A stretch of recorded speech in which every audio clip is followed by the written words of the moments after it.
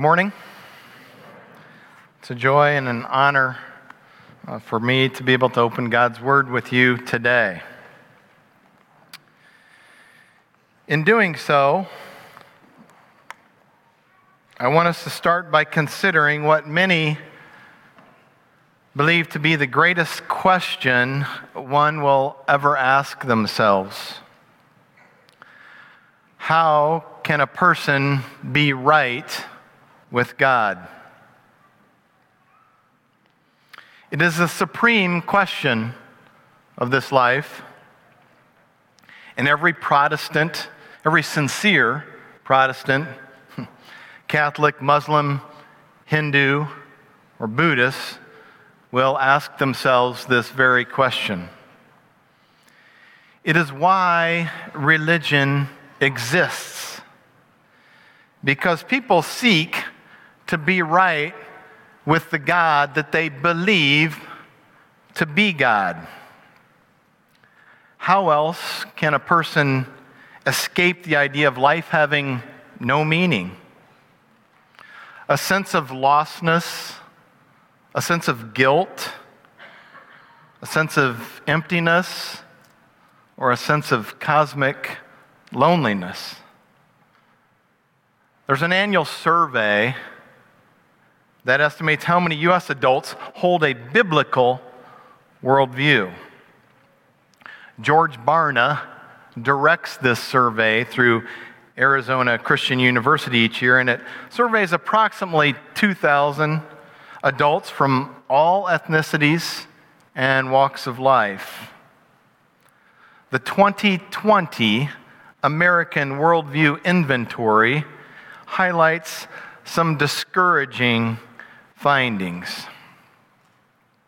We can see up on the slide here that 80% of U.S. adults believe in God or some sort of higher power. Now that 80% breaks down into 56% believe in the God of the Bible, and 24% are on the higher power or spiritual force. Next bullet, 63% of U.S. adults say that having some type of religious faith is more important than which faith a person aligns with. 68% of people who call themselves Christians embrace that same idea of any faith is okay, just as long as you have one. A few more stats here. 58% of U.S. adults say there's no absolute moral truth.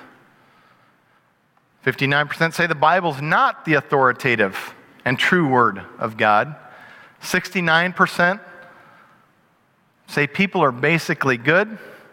I think those people live in a cave, possibly, but 48% say if a person is generally good or does enough good things during their life, they will earn a place in heaven. So you might ask yourself, what's happening in the American church? Well, let's look at the survey results from one more survey completed earlier this year in February and March regarding Christian pastors who possess a biblical worldview. In this survey, there were 1,000 pastors from across 30 denominations, all the ones you've heard of, and they were asked a series of 52 questions related to a biblical worldview. And as you look at this chart, every statistic on it is depressing and concerning, isn't it? Especially what caught my eye was our next generation of believers is being taught by children's and youth pastors, where only 12% of them hold a biblical worldview. Now, I did slightly modify this chart to update it based on East White Oak staff. So it looks more promising, doesn't it? Amen. Yeah, and so the next time you see one of our pastors, thank them for remaining steadfast in their biblical worldview, even though so many churches of America fail to treasure and teach the Word of God. It's also a good reminder as we're going through this search process for a new associate pastor of youth that the pool of qualified candidates gets smaller and smaller with each passing year. So please keep that in prayer because it's a challenging process. So you will recall that very first slide indicated that 80% of our friends and neighbors, coworkers, and family members believe in God or some sort of higher power. And every religion in the world offers an answer to that question of how can I be right with God? And the religions of the world tell people they can be right with God if they do certain things based on their human effort. It is always the religion of human achievement. It's always the religion of works, the religion of self, the religion of human activity.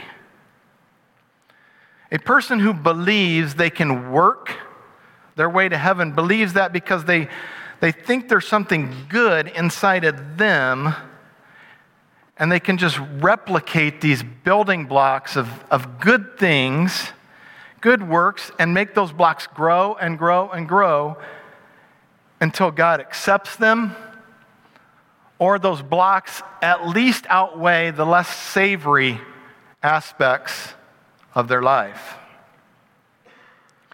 Now, the Bible demonstrates that a person can be right with God, but not on the basis of anything that person does. And in that, Christianity is distinct from every other religion in the world. In fact, there are really only two religions in the whole world. The religion of human achievement, and that really encompasses every other religion in the world. At the core, they're basically the same. And that is in contrast to the religion of divine accomplishment. And that alone is Christianity. So the Bible clearly teaches that a person can be right with God, but they can't be right with God on their own terms.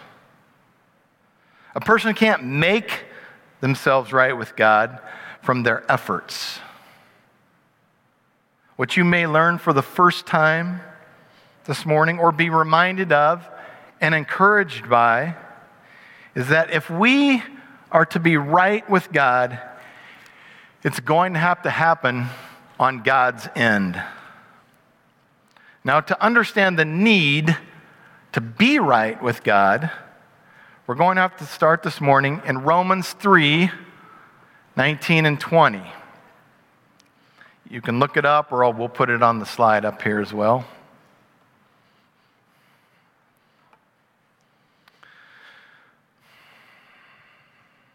Now we know that whatever the law says, it speaks to those who are under the law, so that every mouth may be stopped, and the whole world may be held accountable to God.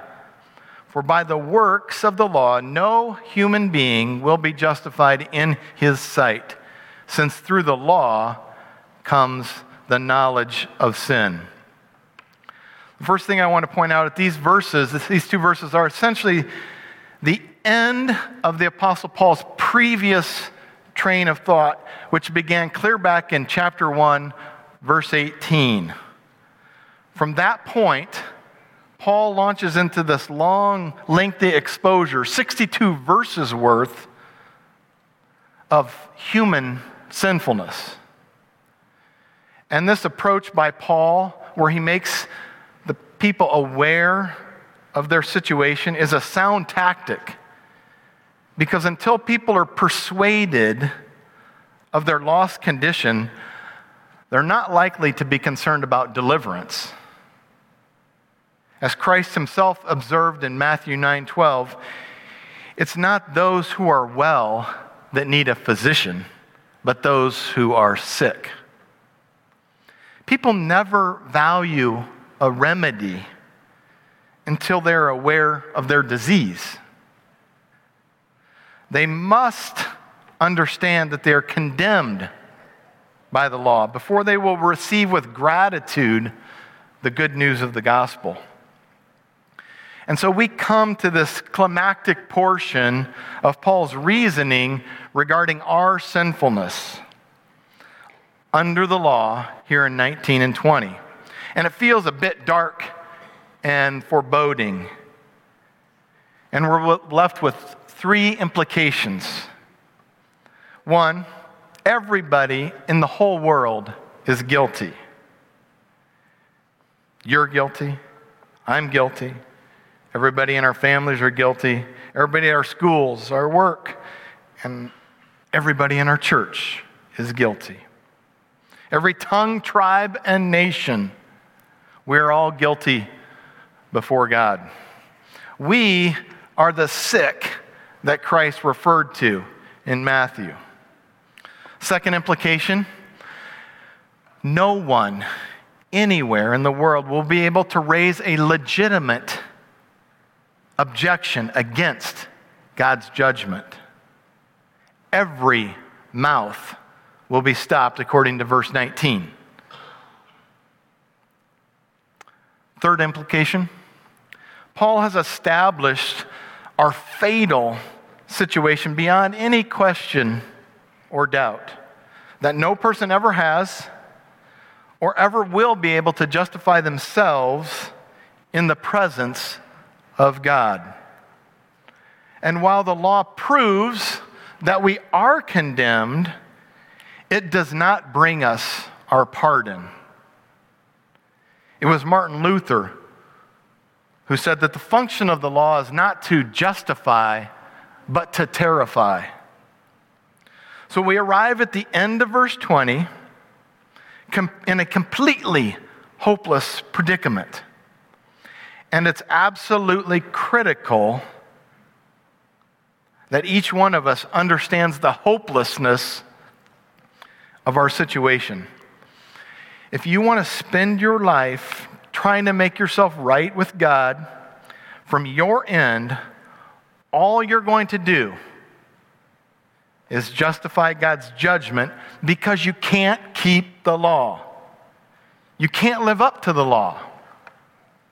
And that puts mankind in an impossible situation. And that is our human dilemma. So having come to this point, the question we're led to ask ourselves is there no hope for us? Can nothing be done for us? Are we irretrievably doomed? The Apostle Paul goes on to answer that question, and you will notice he does so by two words, two little words. And there they are in verse 3, or chapter 3, verse 21. But now. But now. One could venture to say there are no more vital words in the entire Bible than these two put together. The argument of Paul's writing up till now has emphasized that everyone's a sinner and therefore stands under the judgment of God. But now, God has intervened. Our human predicament has been radically transformed because of the saving act of God in Christ, which Paul proceeds to develop. And this is not the only time that Paul uses this approach. There are several other dramatic, but now type of situations in Scripture. We're going to look at a couple of them. If you want to turn to Ephesians 2, 1 through 5, or you can read it up here.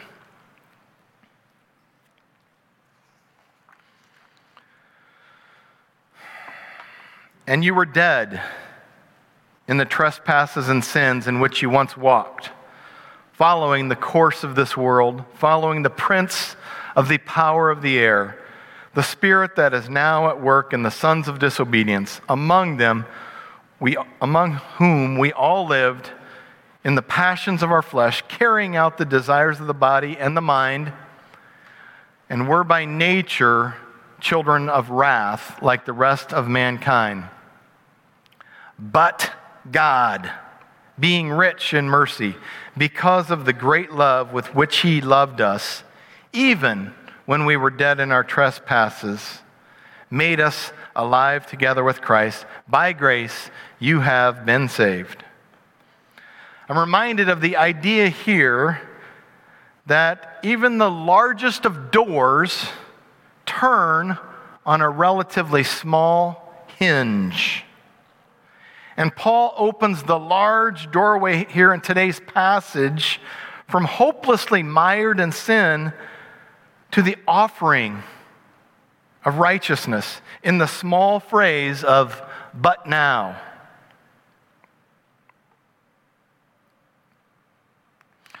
First Corinthians 15, 16 through 20. For if the dead are not raised, not even Christ has been raised. And if Christ has not been raised, your faith is futile, and you are still in your sins. Then those also who have fallen asleep in Christ have perished. If in Christ we have hope in this life only, we are of all people most to be pitied. But in fact, Christ has been raised from the dead, the first fruits of those who have fallen asleep. Once again, the large doorway from despairing to rejoicing is opened by Paul's use of but in fact.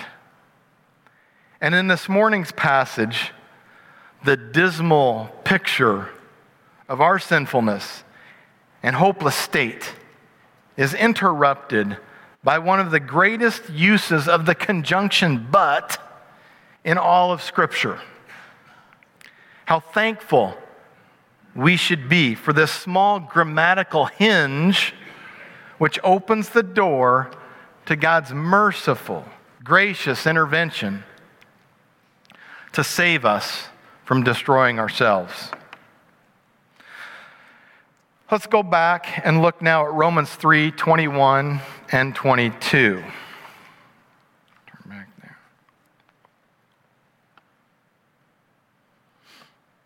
But now, apart from the law, the righteousness of God has been manifested, being witnessed by the law and the prophets, even the righteousness of God through faith in Jesus Christ for all who believe.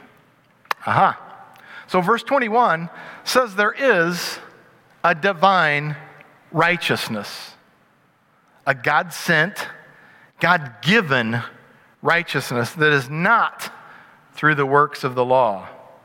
But, verse 22 says, through faith in Jesus Christ for all who believe. Righteousness apart from human character, righteousness that comes from God upon an ungodly human race. Righteousness that will save a thief on the cross. Righteousness that is prepared for you and me. Righteousness that we must choose by abandoning any hope of salvation from anything that is in us or that we can produce.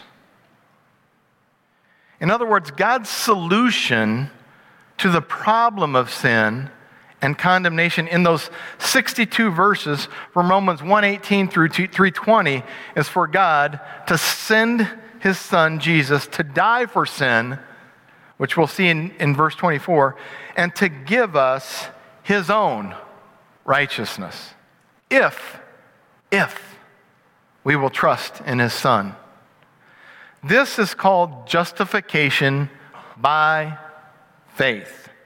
God's reckoning his righteousness as our righteousness if we will trust his Son. Next, we want to look at verses 23 and 24.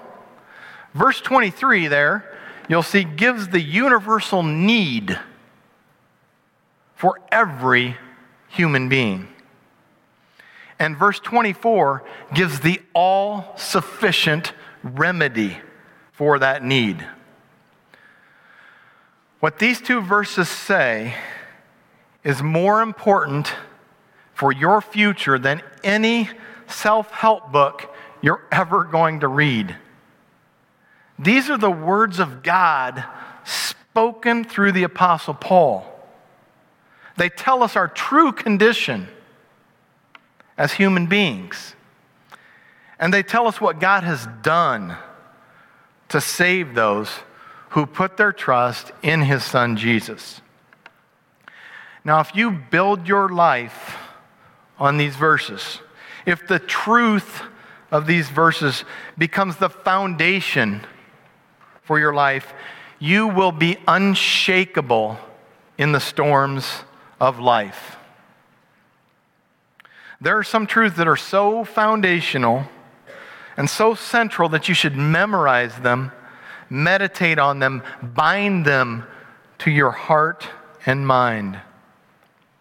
Many people who claim to be followers of Christ are very weak and amble through their days pretty much like unbelievers because they don't hold on to these verses the same way a drowning person would grab hold of a rescuer's arm. So let's look at that universal need in verse 23.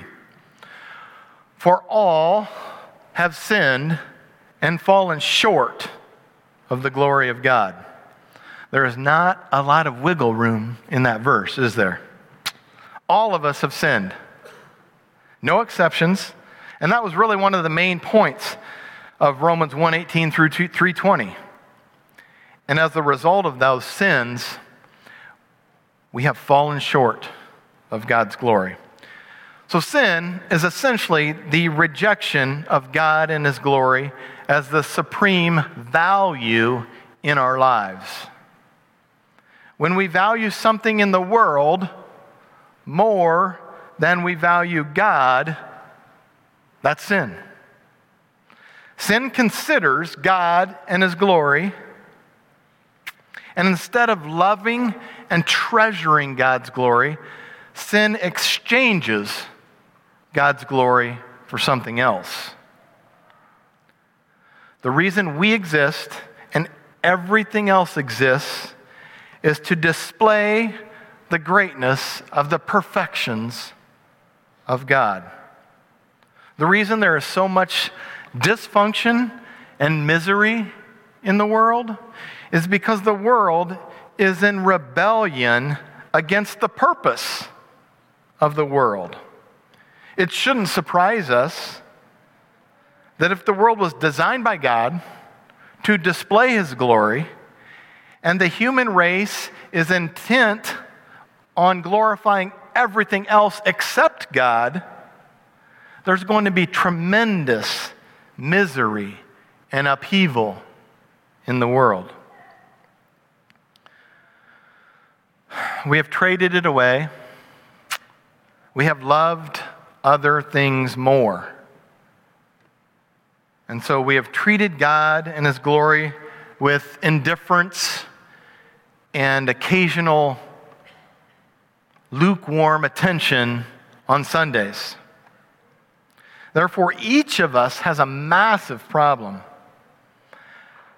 How do we get right with God and be saved from this condition of sin?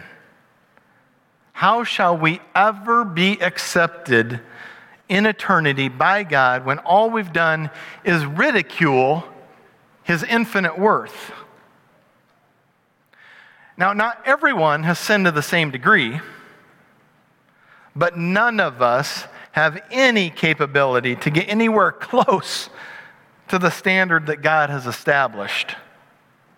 And that is clearly highlighted in verse 23, right? The glory of God in that verse, which we have fallen woefully short of, is simply a way to define the righteousness of God, the perfection of God, the absolute holiness of God.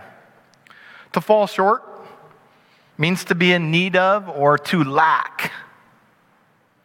It refers to a condition where we don't have anything, zero resources.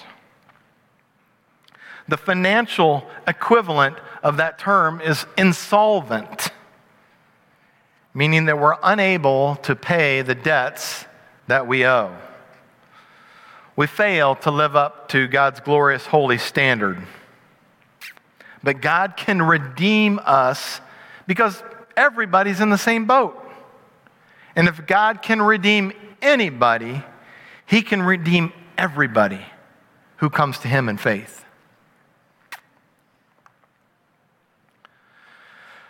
Moving on to verse 24, it's an awesome verse because it's all about what God has done to save us, not what we do to try and save ourselves. You remember that this section of Romans began with that great turn in verse 21, but now, apart from the law, the righteousness of God has been manifested. Some great event happened that demonstrated the righteousness of God. Not the legal righteousness of the law that condemns sinners, but the free gift of righteousness that justifies sinners. So what is the great event? What happened in history that makes Paul say, now the righteousness of God has been manifested? Verse 24 tells us what that great event is and what its effects are. Reading here in verse 24, and are justified by His grace as a gift through the redemption that is in Christ Jesus. That, my friends, is the heart of the gospel right there. There is no way around this. Any religion that says you make any contribution to your salvation is a false gospel. This is all about what God has done to save us and how He did it. We need to see this, think about it, pray about it, and honestly just marvel at it. Now, verse 24 breaks down into 4 nicely bite-sized pieces that we can move through fairly quickly in the next 90 minutes. Okay? The ESV that most of us use uses the word are justified, where some other versions like New American Standard and King James uses being justified. And being justified, I actually preferred it to help my understanding with this verse, so we're just going to use being justified. But consider that phrase, being justified. Notice 3 things about it. First, the verb is passive. Now, I know what you're thinking. It's a Sunday morning, and this goofball's up in the pulpit talking about verb tenses, which you never liked or possibly even understood in high school, let alone in church years or decades later. And I feel your pain. English wasn't real fun for me. But words have meaning. And this one is critical to your eternal destiny. So give me a few minutes to bring it home for you.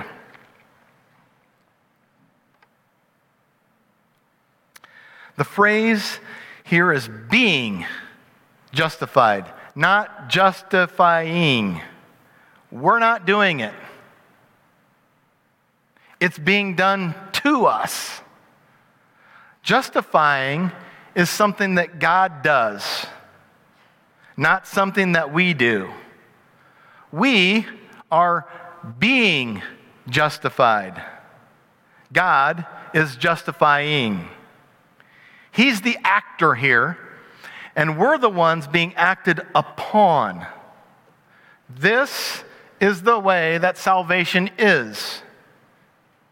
It is finally and decisively the act of God the Father. Second, notice that the word inside the word justified is the word just. Now that one's pretty easy to understand. No tense there. Now if you were so inclined, you could do this really long and deep study of the Greek for the word justified. But knowing that you've already got a problem with verb tenses, I'm going to save you the legwork and tell you what I found. The Greek word dikaiao, as used here in Romans, means to declare a person to be righteous before God. In salvation, dikaiao describes the legal act whereby God declares the believing sinner righteous on the basis of the blood of Christ. And just to be clear, that justification is not an act of God that makes us righteous. It's an act of God that declares us righteous. It's actually a legal or a forensic term in the Greek. When verse 22 says that God's righteousness is through faith for all who believe, it means that the righteousness is counted as ours. So God's act of justification, is not inside of us, but outside of us. It's not in us, it's for us. It is not a change in our nature or state, but a change in our standing before God. We possess a righteous standing that we could never achieve on our own. And it's not the same as sanctification, right? Which does change us, right? Sanctification changes our character. It's the work of the Spirit of God molding and shaping us into the image of His Son. Justification is the act of God once for all, declaring us just and righteous in His sight. The second part of that verse, by His grace. And what is this grace? Undeserved favor? Unearned kindness?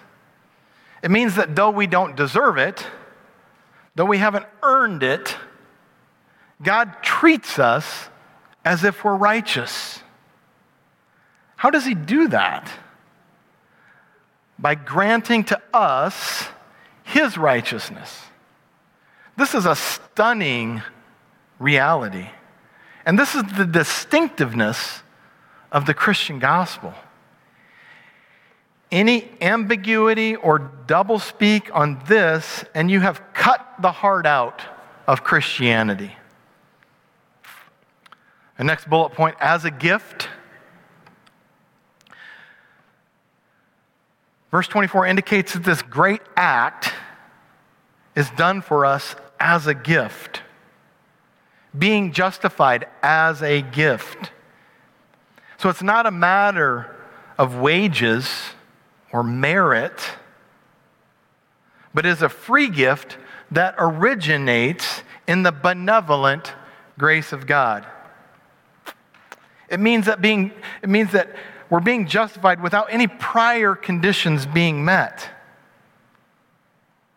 When we understand the meaning of the word gift here, we can see the true basis of our salvation.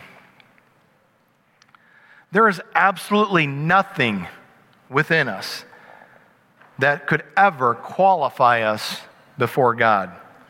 He gives salvation to people who deserve hell. There is not one person in heaven who deserved heaven except the Lord Jesus Christ. He is the only one who merited heaven. But a large company of people who merited hell are going to be in heaven simply because the grace of God decided that they should be there. But the gift wasn't cheap.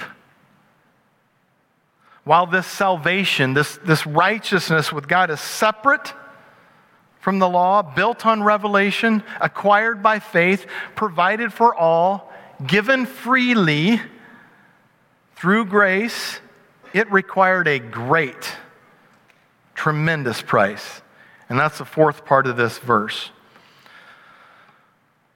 So Paul teaches that God's grace makes him inclined to justify sinners. Not because of any merit in us, but because God is gracious and chooses to demonstrate His grace toward us. But can God simply, by a decision of His will, without any intentional action on His part, can He do that? Not according to this verse, because Paul goes on to explain that sinners can be pronounced righteous because God has taken specific action to provide redemption through the redemption. Christ Jesus is our Redeemer, in which, even though that word is not used in the New Testament, it's found at least 19 times in the Old Testament. The central theme of redemption in Scripture is that God has taken the initiative to act compassionately on behalf of us who are powerless to help themselves. The New Testament makes it clear that divine redemption includes God's identification with humanity in its plight and liberating humankind through the obedience, suffering, death, and resurrection of Christ. Jesus goes to the cross, according to 2 Corinthians 5:21, and He became sin for us. That is, God treated Christ as if Christ had committed our sins, and God punished Him fully with all of His wrath. And Christ bore all the wrath of God on the cross for all the sins, for all who would ever believe. And God was satisfied. God publicly displayed Christ as His propitiation. And we receive the gift, he says again, through faith. And that is the Christian gospel. This is the truth that saves. You receive the gift by faith. You can't earn it. Faith saves because it looks entirely on what God has done for believers in Christ. It rests on Christ's death for the forgiveness of sins and His resurrection for the sake of the believer's justification. Please recognize that these passages are some of the most important in the whole Bible, and it's not just because I'm standing up here preaching them today. Fail to comprehend their true meaning, and you will be in darkness concerning most of Scripture. But understand them, and you will understand the whole Bible. Let's pray.